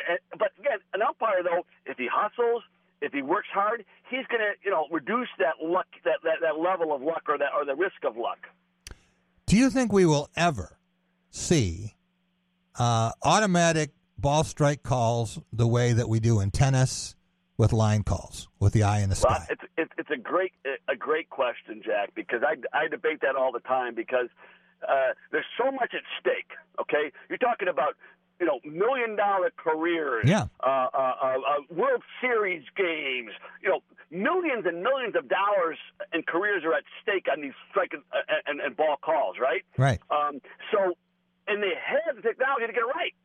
They could tomorrow or whenever they could do it would never have another missed call, right? Right. But it takes out the human element, right? Now, I don't think I think it's the philosophical question. It's not the technology question. They could do it. It's philosophically. Do we want to take the game out of the hands of humans and make it that robotic, I guess? Yeah. Maybe there'll be a thing, Jack, where you can debate or appeal a certain number of strike and ball calls, like they have the calls in the field, right? Mm-hmm. Maybe you have 5 a game or 3, and they go to the technology. Then maybe you see that kind of a hybrid. Michael Fulmer last night didn't look like the pitcher who at one point was considered to be an upcoming star for the Tigers, but it seemed like he found a role, had a terrible game, pitched a third of an inning, gave up 3 runs, but he's been pretty solid for the Cubs. You think he's glad that he moved on and now he's got a chance to be in the playoffs? Oh, yeah. Anyone, I think, once you get a chance to be in the playoffs, your life is never the same. Your game isn't the same. Your career isn't the same. You always have that on your resume. I think everybody wants a chance to be in the playoffs if you're a major league player. I can't imagine anybody who wouldn't want to. Now, if you're talking about a guy who's had a long career somewhere, and we've seen it, Jack, over the years. A guy wanted one more chance at a playoff game, and they went to another team. And sometimes it works out, sometimes it doesn't. But, yeah, I think the desire to be in a playoff game is universal because that's what we keep score for a reason. We keep records for a reason. It's because we want to know who won. And winning the final game of the season is always, I think, the ultimate goal. Yeah, I think about Michael Lorenzen, and not because of the no-hitter he threw as soon as he left Detroit, but Phillies are going to be in the playoffs. And his October is going to be a lot different than it would have been. Yeah, because he could both be a relief pitcher and a starting pitcher. And in the playoffs, those guys are invaluable. The way guys that have flexible and can go either long or short, or can fill a spot start, right? Right. So yeah, I think he'll be in a really strong position to be helpful because of his background and his flexibility. Eric Haas, designated for assignment. Yeah, maybe he's bad. Cleveland picked him up, and so he's probably not going to be in the postseason either way. It looks like the Tigers might even catch the Guardians. But how should Eric Haas be remembered for his time in Detroit?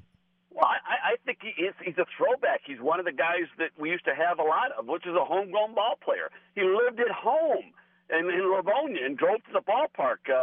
You don't see that anymore. This is a game of outsiders, if you will. No, people come all over the world, and not just over the country. So to have a homegrown, and he loved the game. He loved playing the game. It still had that joy of playing the game every day. So I think it's a double whammy because it's a guy who really loved playing baseball for the sake of the game, and he was a local guy. So I think it's a loss, and you won't.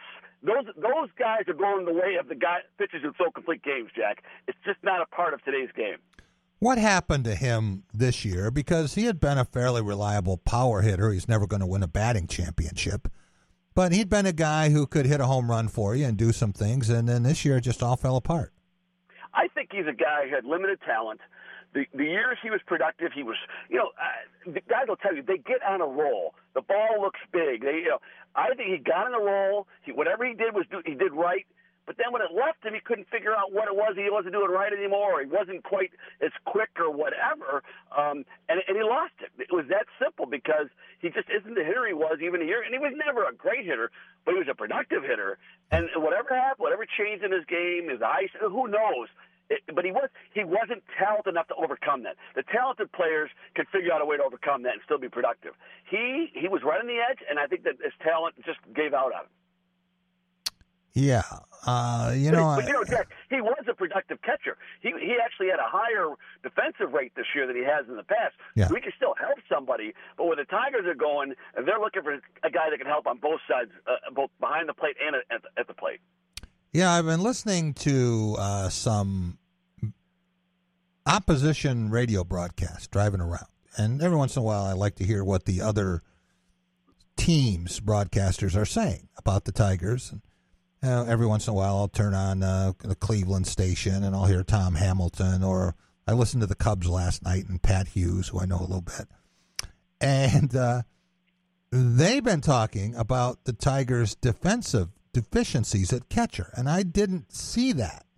But the other night I noticed that it was the last game that Haas played at catcher for Detroit, and he had to play at second base, and he threw the ball so high over Baez's head. Yep. And then with Jake Rogers, who I think is a pretty decent receiver and a good pitch blocker of balls that bounce in the dirt, they were talking about the scouting report, and their announcers talk to their manager all the time, that they wanted to run on Detroit because Jake Rogers has only thrown out 5 runners all year. Yeah. Well, again, when I said his defensive stats are better, it wouldn't mean they were good, because the catching has been a liability. Jake Rogers, to me, has never developed into he is a backup catcher at best. When he first came up, remember all the pass balls? Yeah.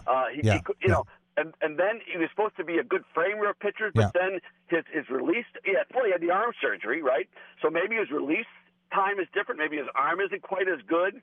There's so many things involved with a catcher throwing down to second. Everything's got to be timed just right.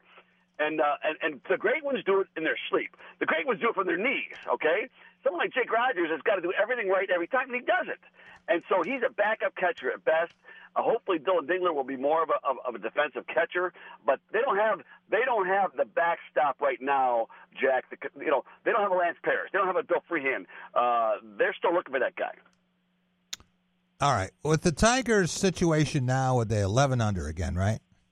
Yep. 8 games behind. At what point will you say, okay, it is not happening? They're not catching the Twins. Oh, I think they've said it already. I have. You don't think that they could catch him? No, I gave that up at the trading deadline. When Rob and I kind of officially put an end to my dreams of a run, because and it's working out that way. They're having a decent second. Their August has been very good, but when Parker Meadows came up, you know what? That's tomorrow. That is, and you notice where he played, Jack? He played center field. He moved Riley Green to right, which I think is what the Tigers see as their outfield of the future, is going to be Green and right and Parker Meadows in the center, because he's so fast and he covers so much ground. And at Comerica Park, that is a premium to have a center fielder who can cover ground. So, yeah, you're seeing, like I say, you're seeing tomorrow today. I was talking to someone who said that Riley Green will be the Tigers' best right fielder since Al Kaline. But the center fielder of the future isn't here yet. His name is Max Clark. We talked about the draft pick, right? Yeah. Yeah.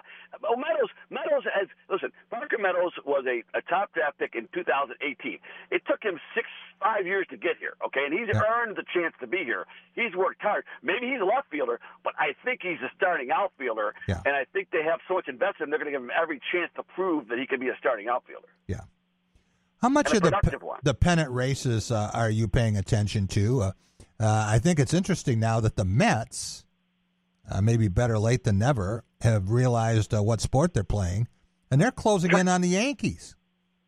Well, the Yankees have got to be and we'll talk about this tomorrow on our show, Baseball This Week, Jack. We'll talk about the most disappointing teams this year, but I think, to me, the Yankees and the Padres have got to be neck and neck for the most disappointing teams with the highest budget and the lowest production. But yeah, and the Mets. Let's face it, and the Mets got rid of Scherzer and Verlander. Now they're making a run. Go figure that. Yeah. And Scherzer had another bad outing for Texas. Well, he's 39. At some point, the bad ones are going to outweigh the good ones, right? At some point. Yeah. But I'm starting to pay attention to the wild card, and I love the wild card because so many teams still have a chance to make a run. And so, as we, in the last 2 weeks of August, between now and mid-September, we're going to see all. By mid-September, you're only going to have the real contenders left. But right now, if you're within 4 or 5 games of a wild card, you think you got a chance. They're going to be throwing everything at those next 4 weeks to try and make those 4 or 5 games up. Jim, I'm going down to Comerica on Saturday to watch the Astros and the Tigers. I'm going to keep my streak alive that started in 1958 of seeing at least one Tigers game in person. Well, no, I'm going to try to get down there, Jack. Now you told me that. I got to be there for this momentum case. Well, the interesting part was we thought, my friend who's flying in from Bethesda, Maryland, we actually saw the Astros in their second game of the year against the White Sox. When you were down there for the basketball. We're down there for the Final Four. So we're going to see the Astros more than the Tigers. But we were hoping we might just hit it right. We had a 20% chance of seeing Justin Verlander pitch to Miguel Cabrera. It's not going to happen. In fact, I don't think Verlander's going to pitch in this series. No, I didn't see the rotation, but I think that I read that somewhere. Yeah, I think he's pitching tomorrow, and then he'll pitch early next week. So he won't even face the Tigers, but I would love to have been there for that at bat. Yeah, you're right. Two of the all-time great Tigers. Last chance you're going to ever see them together. And I'll tell you, but the Astros, since you saw them in April, when you get Jose Altuve and Justin Verlander in late July, you're a better team. So they are a much different team than you saw them even back in the early part of the season. Yeah, and they are closing the gap on Texas. Texas has been in a little funk. But the team that's really soaring, Jim, is Seattle. Yeah. In that same division, and the Mariners are hitting at a near record pace.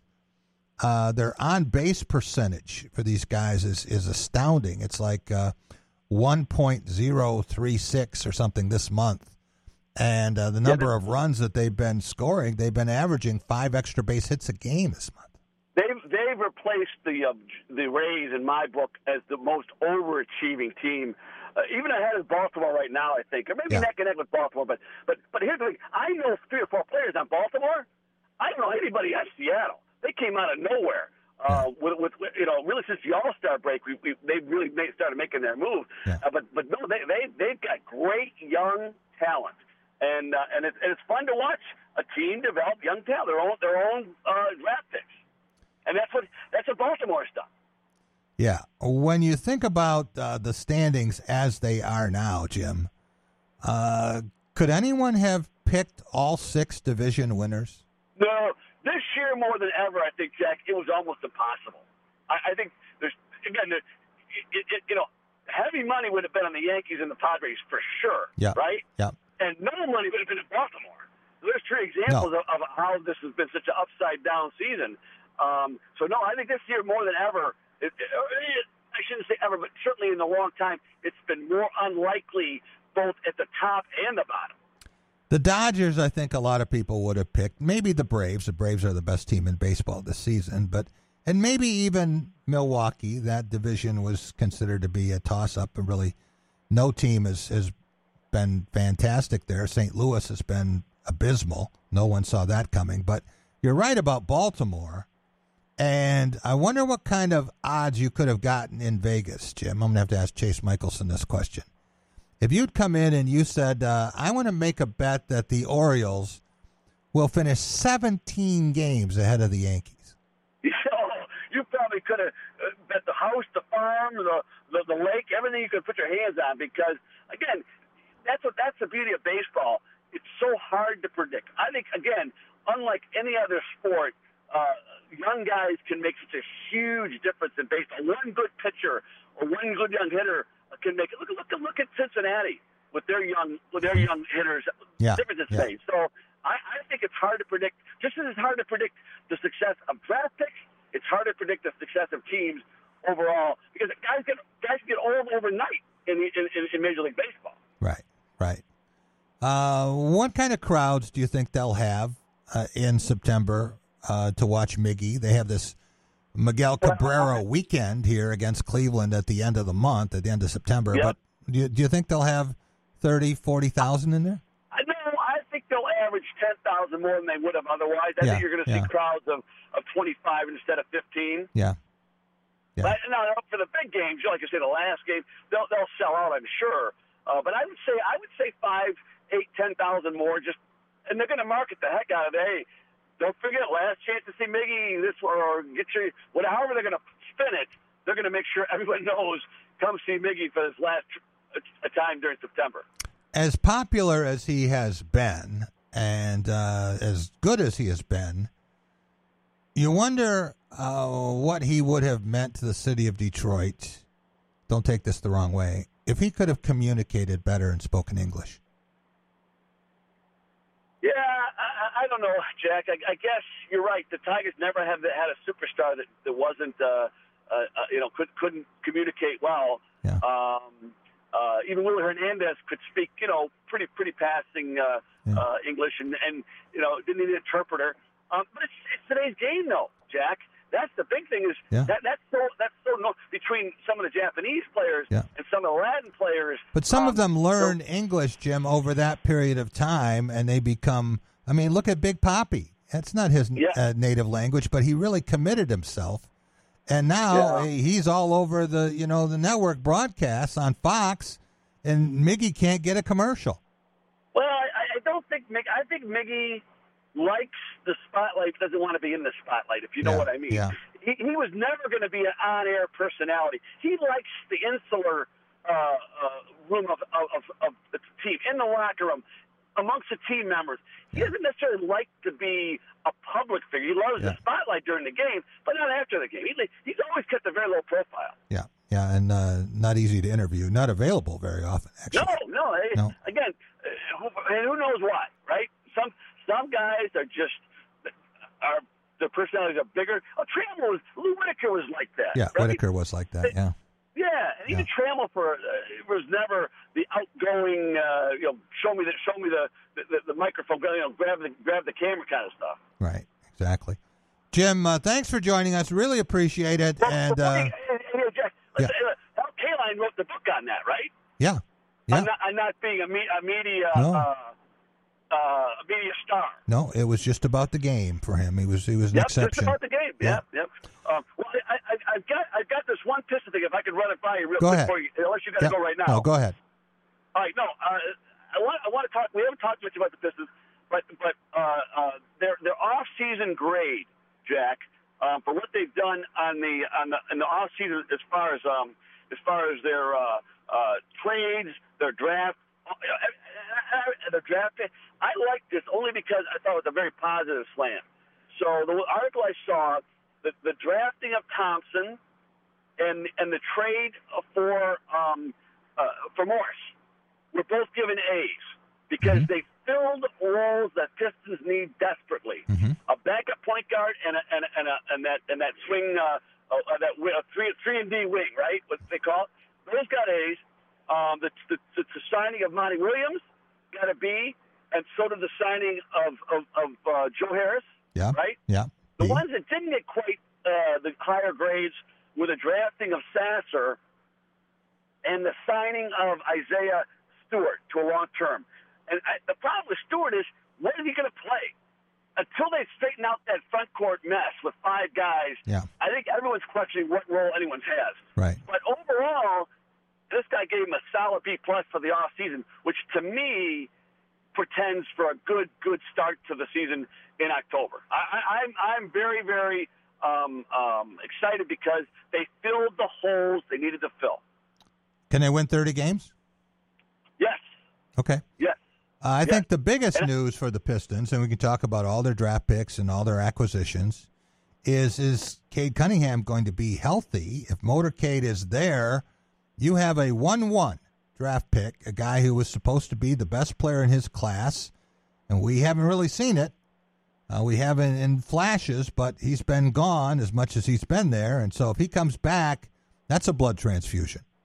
Oh, well, if you follow it all in that tournament, the World Tournament. Yeah. He played on the opposition team.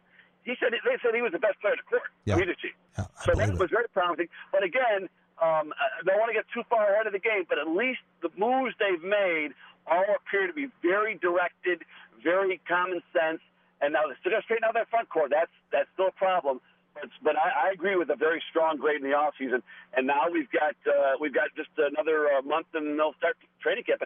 Next chance we get, I do want to talk about the new announcement of that new in-season tournament. We'll talk about that next time we talk about Pistons. We'll get to that next week, and maybe that'll be a topic for you guys tomorrow night. We don't talk about basketball and our baseball this week. Oh, okay. Well, I thought maybe we'd branch out and give the listener something better to listen to. We can only focus on one thing. All right. We're not very bright, you know. Thanks, Jim. Appreciate it. All right, Jeff, we'll talk to you. You got it. We will be right back, and you're going to hear from Rick Pizzo from Big Ten Network, and been on the tour. He was at Michigan and Michigan State, and get his take on Big Ten football for 2023. Up next on The Drive with Jack. Hey, golfers. Jack Ebling here for Forest Acres Golf Courses and Golf MSU. Every player can benefit from the best in golf instruction. In mid-Michigan, that's always meant Forest Acres with its great team of PGA pros. Go to golfmsu.edu for help from the leaders in golf education and for some great fall tee times.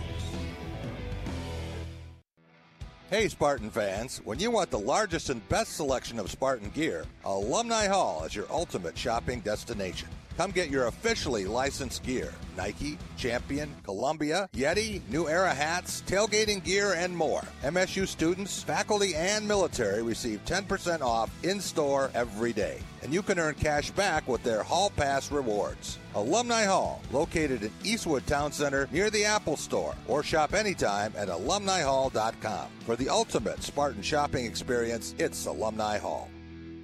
To everyone who needs a little delight in their day, let our team member Paul tell you about one of our favorite sweet treats. Making special moments at mealtime is a tradition in Wisconsin. And what better way to sweeten your day than a Culver's creamy fresh frozen custard and your favorite mix-ins? From the indulgence of Snickers to the richness of Dove chocolate, we handcraft every concrete mixer exactly the way you like. Come to Culver's and let us make your day a little bit sweeter. From Wisconsin with love, welcome to Delicious. Time for a career change? Looking to make a difference? Dean Transportation is looking for compassionate people to join our dedicated team of school bus professionals. Dean Transportation has immediate openings and offers paid training to obtain a commercial driver's license. With increased starting pay, benefit packages, flexible scheduling with weekday hours, and more, Dean Transportation may be the career choice for you. No experience needed. Apply now and train all summer. Head to deanjobs.com. So, it's been a while since you've had your jewelry cleaned and inspected, right? Where will you go and who will you trust with your most valuable and treasured heirlooms? At Meadowar Jewelers' 4 locations in Lansing, Okemos, Jackson, and Portage, jewelry isn't just our job, it's our passion. Each and every piece entrusted in our care is thoroughly inspected by our trained staff against damage or normal wear. And we offer you, our customer, the highest level of quality on repairs and custom designs. Whether it's worn out prongs, channels, or shanks, it's all handled with incredible care.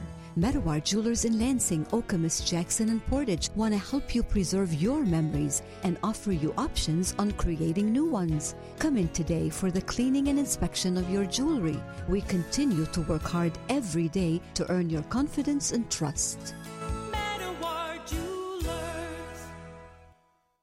Jack Ebling with my good friend Matt Sloan at Graf of Okemos. Matt, I see that the lots are filling up and showroom is too. Yes, finally. Lots are getting full. We're ready to sell some cars, Jack. And you got some new vehicles, some news about the Silverado and the Colorado. That's exactly right. We have the all-new, completely redesigned 2024 3/4-ton Silverado, and then we also have the all-new, completely redesigned Colorado. Both fantastic vehicles. We're really excited. And then on the Nissan side, we've got the all-electric Aria, which is on the ground right now. That thing is absolutely fantastic. I haven't seen technology like that ever before. Stop and see Matt and the gang on West Grand River in Okemos. They're making friends.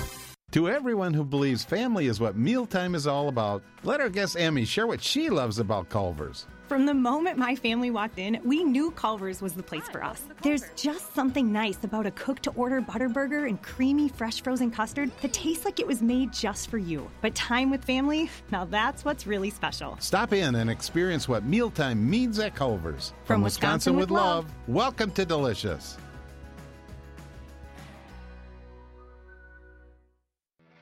Hey, Spartan fans, when you want the largest and best selection of Spartan gear, Alumni Hall is your ultimate shopping destination.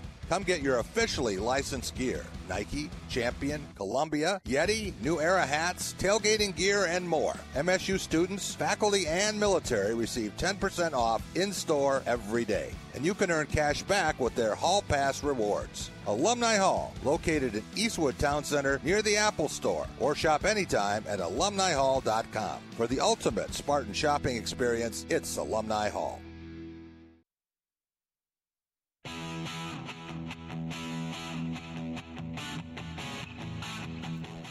Welcome back. It is The Drive with Jack, the Spotlight Radio Network. Jack Ebling here with my producer, Boston Rob.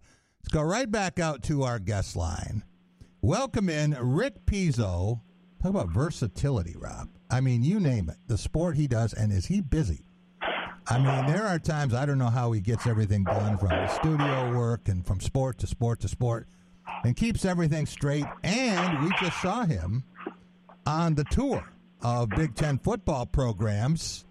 I was used to seeing Dave Revson doing that with Jerry DiNardo and Howard Griffith. Was that fun for you, Rick? Hey, Jack, yeah, it was absolutely awesome. And to get to see those two schools, obviously Michigan in a situation where they're considered to be favorites, not just in the Big Ten, but one of the favorites in the country to win the national championship, and then get to see Michigan State, who I think is maybe one of the most interesting teams in the Big Ten this year, just because of what happened the last 2 years, exceeding expectations by a mile, and then really having a tough year in 2022. So I think that story is every bit as fascinating as the one the Wolverines are writing in Ann Arbor.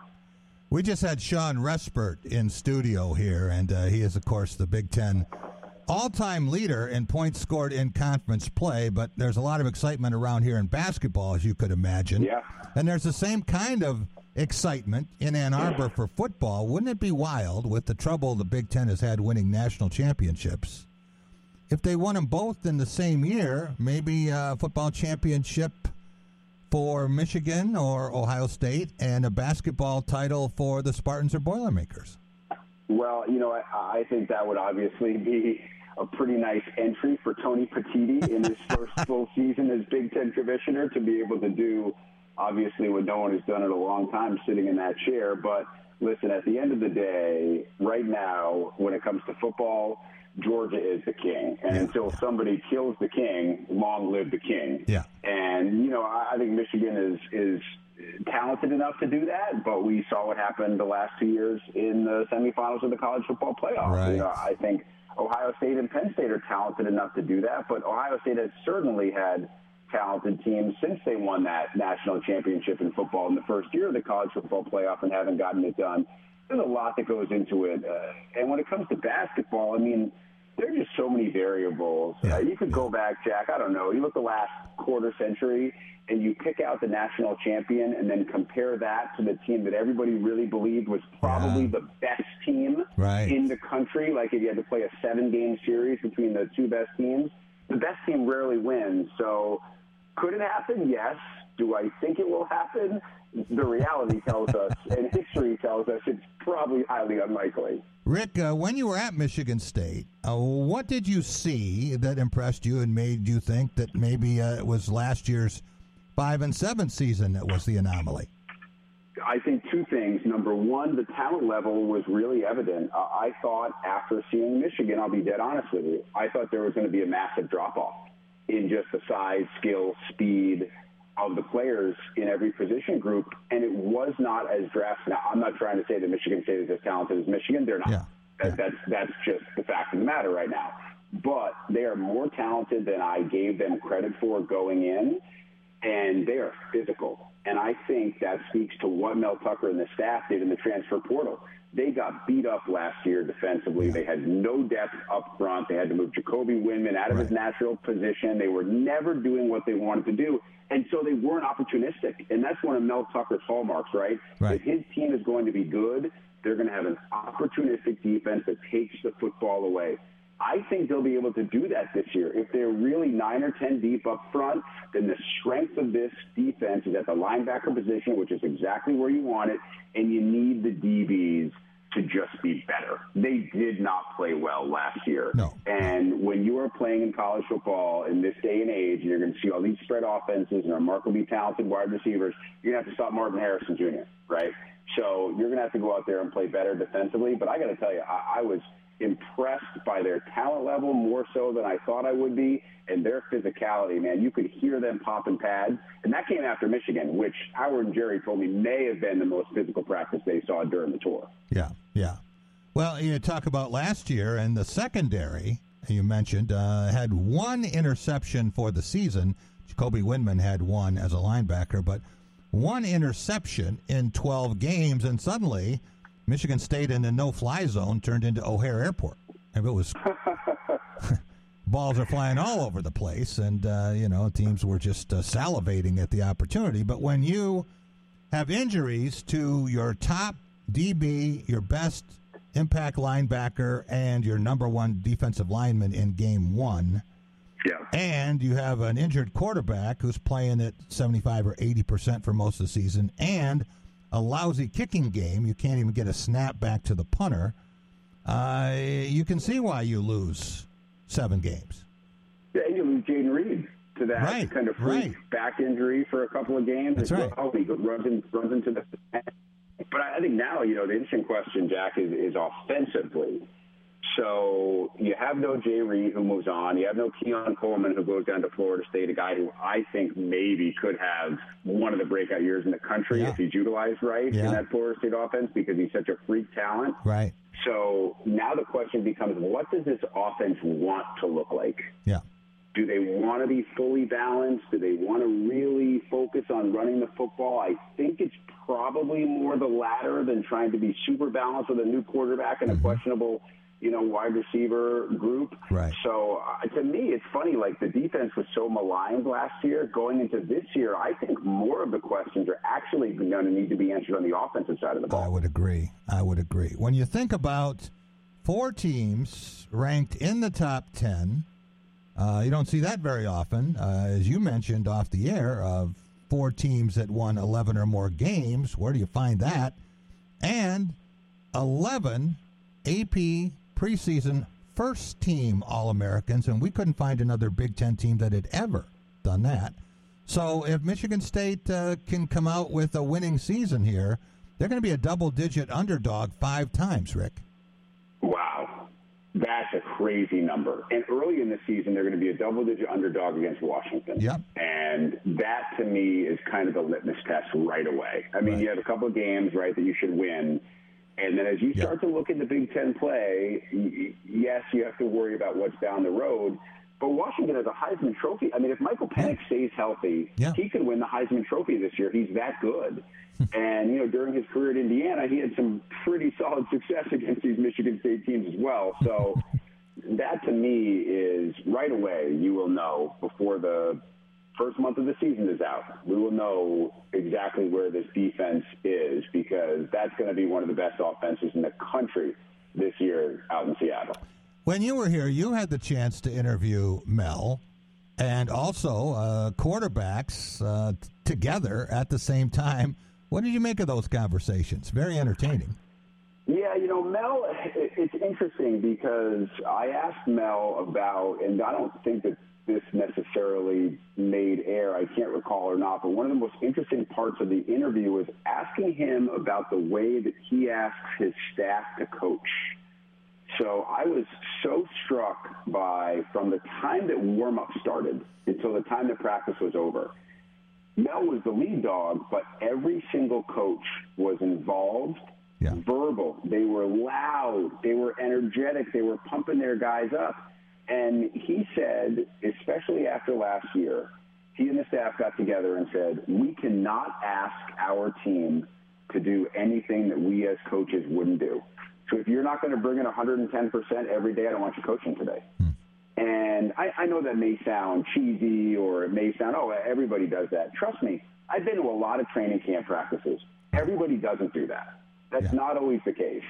And when Mel said that to me, it kind of resonated a little bit more, because I had done a couple of Michigan State games last year after some of those injuries, and I was on the sidelines, and I didn't necessarily get that vibe. I felt like, quit's too strong of a word, but I felt like that team kind of believed its fate had been written. Resignation. And I feel like, yes, resignation's a better way to say it. And I think that right now, Jack, I did not see that at all. I feel like they're taking that kind of, you want to believe that we're not going to win 3-4 games this year? Great. We love it. We can't wait to prove you wrong. That's the attitude of a team that is in this situation, in this division, in this conference. That's the attitude, absolutely, that you have to go into the season with.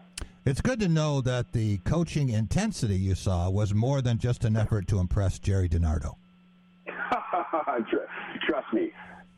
Jerry is chill now, but you want to talk about coaching intensity, you can go back and look at some of the clips when he was in Baton Rouge. He knows all about coaching intensity. Yeah. Well, he beat Nick Saban in the bowl game. Yeah. He probably has mentioned that a time or two. He had a great run, and what he did at Vanderbilt had really never been done before when he took that job after being the OC, a wildly successful OC national championship OC at Colorado. So, now we know him as an analyst, but, man, he was one hell of a coach to his career.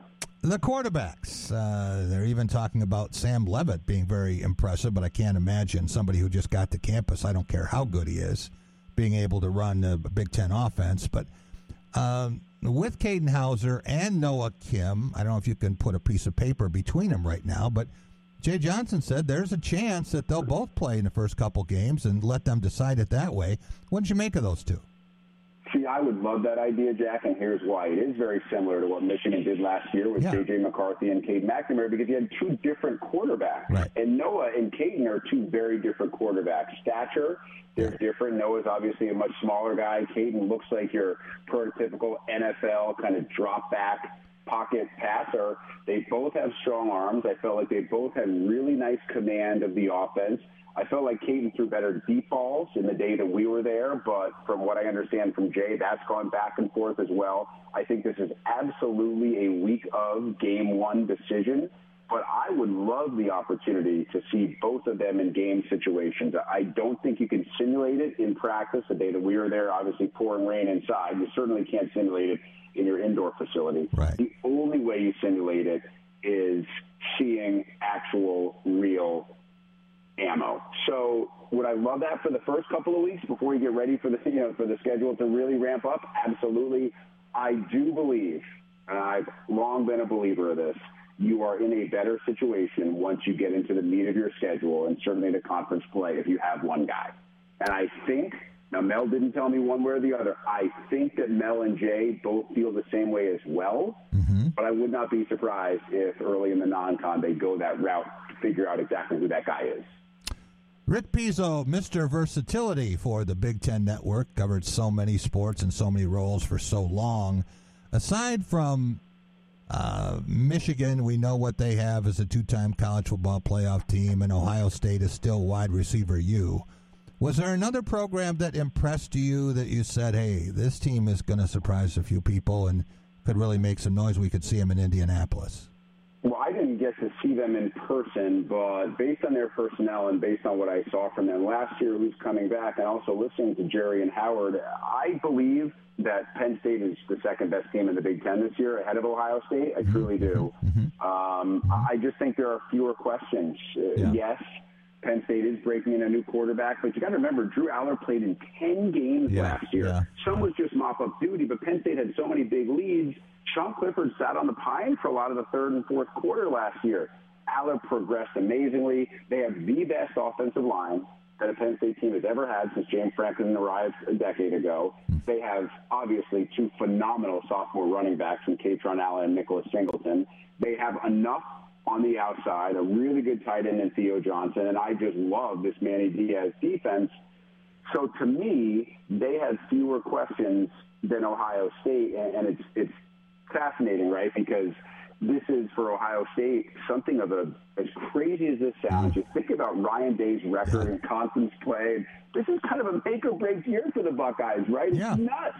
You lost 2 in a row to Michigan. You haven't been to the Big Ten championship game in a couple of years. I mean, it's a totally different story if they make a field goal last year against Georgia, but they didn't. And now they're under immense pressure, with a bunch of guys who probably haven't been there in that situation before, and they have so many questions on the offensive line. So for right now, this is probably the first time I've ever said this since we've been in the Big Ten Network. I think I head into the year looking at Ohio State right now as the third best team in the league. Wow. Well, when you think that Ohio State could have, as you say, won the national championship with a field goal or a targeting call, which wasn't made against Marvin Harrison Jr., knocked him out of the game. By the way. Terrible. I think Buckeyes would have handled TCU, and then Ryan Day would have had no wins over Michigan for 2 years, but a national title. Instead, he has one fewer win over the Wolverines the last 3 years than Mel Tucker does. Isn't that crazy? That's absolutely nuts. And, by the way, I happen to think that Ryan Day is a phenomenal football coach. And I think he's one of the best play callers I've ever seen at any level, and that'll be a fascinating story to watch as well. The decision as to how much Brian Hartline, the new OC, is actually involved in the play calling. Brian has kind of danced around that answer a little bit because, like he said, he said, listen, I don't know what to tell you. I don't know how I'm going to feel on Saturdays when game day arrives, But I love him. I said that about them maybe being the third best team in the Big Ten this year. Of course, I would not be one bit surprised if he led that team back to Indianapolis this year. That's just how good they are, even if they are considered by most to be the third best right now. When you think about the Big Ten and the expansion, I guess soon we're going to call it the Big 18, do you think the conference is done? Nope. I don't think anybody's done. I just think, do I think anything's going to happen really soon? Now, that would probably surprise me because after USC and UCLA announced them a year ago, it made sense to look at 2 more West Coast schools. The league, I know, did not want to do it this quickly, but I think the Big Ten felt like its hand was forced once the rest of the Pac-12 schools opted for the Big 12. And I think those 2 schools obviously make a lot of sense for a lot of different reasons. I don't see right now any other schools that make a ton of sense from a lot of different perspectives, save Virginia and North Carolina. Those would be, I would think, your next 2 target schools, but anybody who's following college sports knows what's going on with the ACC and their grant of rights locked in through the 2036 season, and Florida State's trying to put together a fund to buy themselves out, and everybody's looking at legal ways to maybe make that contract null and void. I just think there's too much right now. I think the Big Ten is probably best served with a really good roster of 18 to roll with this for a couple of years and see what the travel looks like, not just for football, remember. Everybody wants to talk about football. This is an athletic-wide decision for every single school. Volleyball teams are traveling out west. The softball and baseball teams, they got to make all this travel as well, and they're flying commercial. So there's a lot of logistics to work out, and I don't think it's done, but I don't see anything right now on the immediate horizon. One more quick thing for you, Rick. Jim Harbaugh, it looked like there had been some sort of a negotiated settlement for a 4-Saturday suspension, and then the NCAA rescinded that offer, and now Michigan has self-imposed a 3-game ban for him. Why did the Wolverines do that? And something tells me we haven't heard the last of this. Yeah, no, you're definitely right with that last comment. And here's my guess, this being conjecture, but comes from a couple of pretty good sources, is that the NCAA was considering 4, but not sure if that was going to be, in its mind, the right number of games. So they said, well, we're going to wait until 2024. We're going to mull this over. We're going to make maybe a little bit more of an inroad into the actual investigation. So I think it's really smart by Ward Manuel in Michigan to say, because we've seen in the history of the NCAA, if schools self-impose penalties, then generally in the future they are helped out by the future penalty. Yeah. Look at what Michigan did this year. Look at the 3 games that Jim Harbaugh is missing. Yeah. Look at their non-con. It's really, if you think about it, it's a really smart idea. You know, I was told, Jack, clearly the NCAA was not impacting the 2023 season. They were not. If Michigan did not self-impose, Jim Harbaugh was going to coach every game this year. The NCAA was not going to step in. So Michigan does this, thinking, well, next year the schedule is going to get reset with the new additions, and what's it going to look like? We don't know. Yeah. We don't know what the schedule is going to look like next year. So, to me, this is a brilliant move. Let's do 3. It helps us next year when the NCAA comes down. And there's so much conjecture about what they know, what they don't know. You know, was it just a milkshake or a cheeseburger? You know, this kind of stuff. Like, everybody likes to say, I know exactly what's going on. Trust me. Other than Jim Harbaugh and the players involved, nobody knows what's going on. Well, we know from the NCAA standpoint, it was about much more than a blue cheeseburger. It was more about the deception that they've alleged, the way that it was handled rather than the infraction itself. Rick, thanks so much for joining us. Hey, it's always great to talk with you. We talk football and basketball for hours, but I want to give you a little tip here. In the winter, you're going to be talking a lot about this new Michigan State hockey program in year 2 for Adam Nightingale. Don't be surprised if the Spartans are right there at the end of the year. Oh, I got to tell you, I love him. I got to talk to Adam right when he came in, first interview when he sat down after getting the job, and after practice on Tuesday in East Lansing, I had a chance to hang out with golf coach Casey Lubon for a little bit, and he thinks absolutely the world of Adam. I know they become friends. I'm telling you right now, that program, watch that Michigan State program, because if he recruits the way that I think he can recruit, they are going to be in the mix in a conference that right now is maybe the best conference in college hockey. Rick Pizzo from the Big Ten Network. Hey, we want to thank all of our guests today. Rob, how about Deshaun Tate, our Lansing-bred, Atlanta-based basketball savant? It's Tate's Take Hoops, where basketball lives. We want to thank Jim Stark, Michigan Sports Legacy Conservancy, and he's been with us talking Tigers most of this season. A little bit more to talk about lately with this power surge. Tom Lang, the Long Drive segment brought to you by Golf MSU, and appreciate Andrew Hendren being with us with that big honor as the Evans Scholar of the Year, and Rick Pizzo from BTN, and you'll see him all over the place this fall, this winter, next spring, you name it. You're going to see Rick Pizzo's face and hear his voice on BTN. See you tomorrow, everyone. Have a great night. With the Lucky Land Slots, you can get lucky just about anywhere. This is your captain speaking. We've got clear runway and the weather's fine, but we're just going to circle up here a while and get lucky. No, nothing like that. It's just these cash prizes add up quick. So I suggest you sit back, keep your tray table upright, and start getting lucky. Play for free at LuckyLandSlots.com. Are you feeling lucky? No purchase necessary. Void where prohibited by law. 18+ terms and conditions apply. See website for details.